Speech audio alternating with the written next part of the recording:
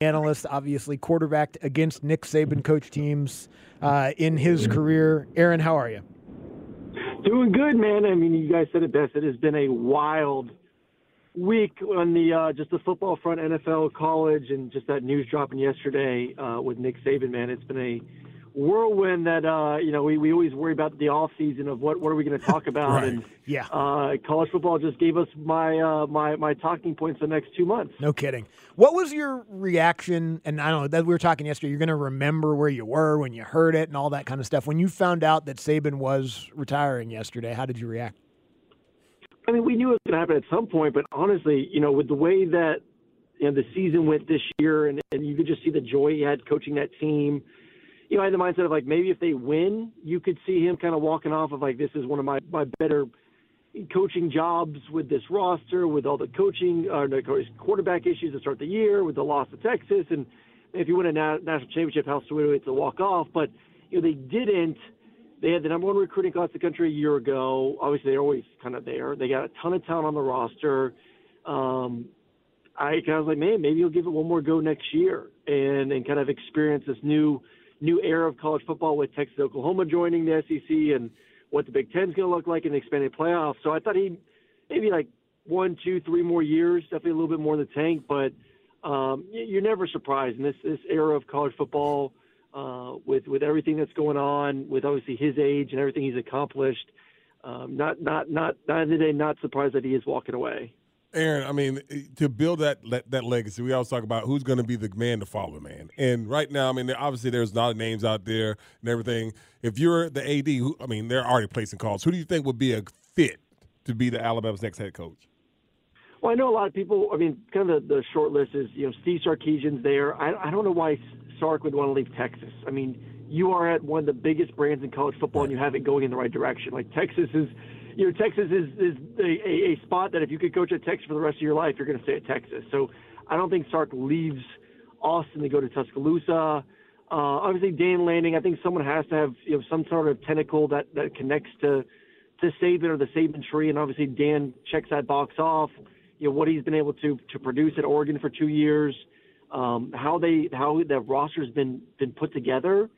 I really like Kalen DeBoer at Washington, but I think the thing that will rub Alabama fans the wrong way is you look at the game versus Michigan, and they got bullied. I mean, they got bullied offensive line, they got bullied defensively, and that's not kind of the MO of Nick Saban in Alabama for the past 15 years. Like, they've been the aggressors, they've been the big bullies, they've been dominant at the line of scrimmage. I think that kind of leaves a sour taste in some people's mouths of could he be the guy. I really like him, but I would still lean towards Dan before him. Obviously, Kirby's not going to leave Athens to go to Tuscaloosa. There's no chance that he would do that.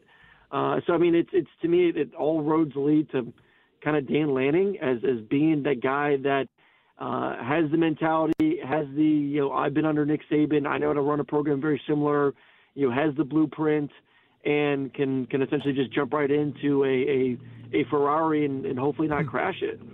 Aaron Murray joining us here on the Midday Show with Andy and Randy, reacting to the retirement of Nick Saban yesterday and talking about what happens next. If it is Dan Lanning, or honestly, whoever it is, how quickly does this decision need to get made in the context of this era of college football when NIL folks are calling these kids that are on Bama's roster right now, even if they shouldn't be, and trying to get them to go elsewhere? How quickly does Bama need to move?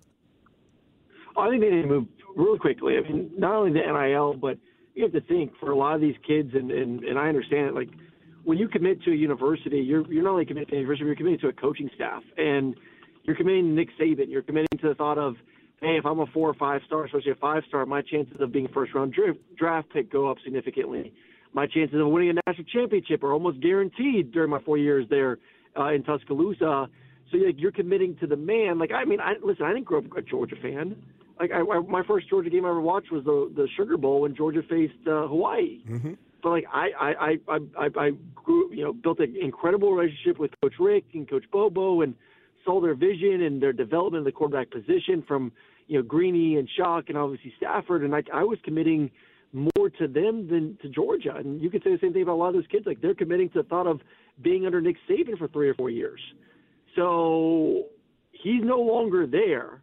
the greatest coach of all time, I would be worried like you already saw a guy, decommit from the recruiting class, of losing some more guys off that roster. And they've already lost some guys, obviously, to the draft. They've lost some guys to the portal.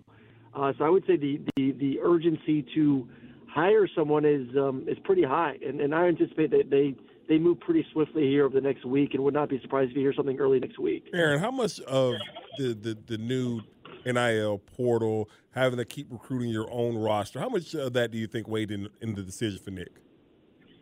I mean, I think a lot. It's not fun. I mean, let's be honest. Like, the reason why Harbaugh's going to move on, and you'll probably see more and more coaches, move on or retire. Like, and it's for everyone. I don't care what your age is. It goes from a coach that's in their 40s to a coach that's 71, 72, like Nick Saban. Like, it is I would think, a nightmare to your day be filled with football, academics, boosters, NIL, transfer portal, recruiting, and then obviously trying to have a life and be a husband and father. It's a lot for these guys. And one of my first questions I ask all these coaches, like at SEC Media Days, when I have an opportunity to talk to them and sit down with them, is, how do we make your life better? Mm-hmm. I feel like for the past 3 years we focused so much on the player. How do we make the player experience better? How do we get the players to get paid and give them opportunities and give them freedom to transfer? The players aren't the face of the program. It's the coach. Right. Like, Nick Saban is the face of Alabama. Kirby is the face of Georgia, and Dabo's the face of Clemson, and so on and so on and so on in every program. Like, it's not the player. So, like, why we have focused so much on them, and I love it as a former player, we need to start focusing more on the health and longevity of these coaches, who truly are the faces of their universities. And if they're not wanting to stay and they're wanting to go because of the schedule and all the headaches, that's not good for our sport. The fact that we're going to lose Jim Harbaugh and Nick Saban in the same year is not good Crazy. For college football. I know, obviously, as a player, there were interactions with Saban, but I wonder, maybe that's the story. Maybe it's as a member of the media over the last couple of years. Do you have a memory or a story that stands out to you and interaction you had with Nick Saban? Yeah, I mean, it was funny. Heading into that junior year, the 2012 season, David Andrews had his family had a lake house at Burn. So we were at Lake Burn for a weekend in the summer and driving jet skis around, and we saw Nick Saban outside his house, and we stopped by, and we're kind of chatting up, and he was asking, kind of how we're looking, and, we were like, yeah, we look pretty good, we got some confidence, and we're like, how do you guys look, Coach? He said, I mean, I don't think it's our year, we got some spots, I just not real certain, we're a little bit young here and here and here, and kind of went on this whole, spiel about how they're not going to contend, and they go on to beat us and win the national championship that year. So he hustled me, man. He hustled me. Damn it, Nick, you hustled me. All he had to do was just drop the ball. The ball was tipped. Yep. And we don't have to. Come on. We don't have to do this, guys. That's all he had to do. Come on. You guys have won 2 of the last 3. We don't have to do this. Aaron, all he had to do, the ball was tipped. That's not what I was trying to do with that question. Aaron, if you would have got the ball that last play, would we have scored?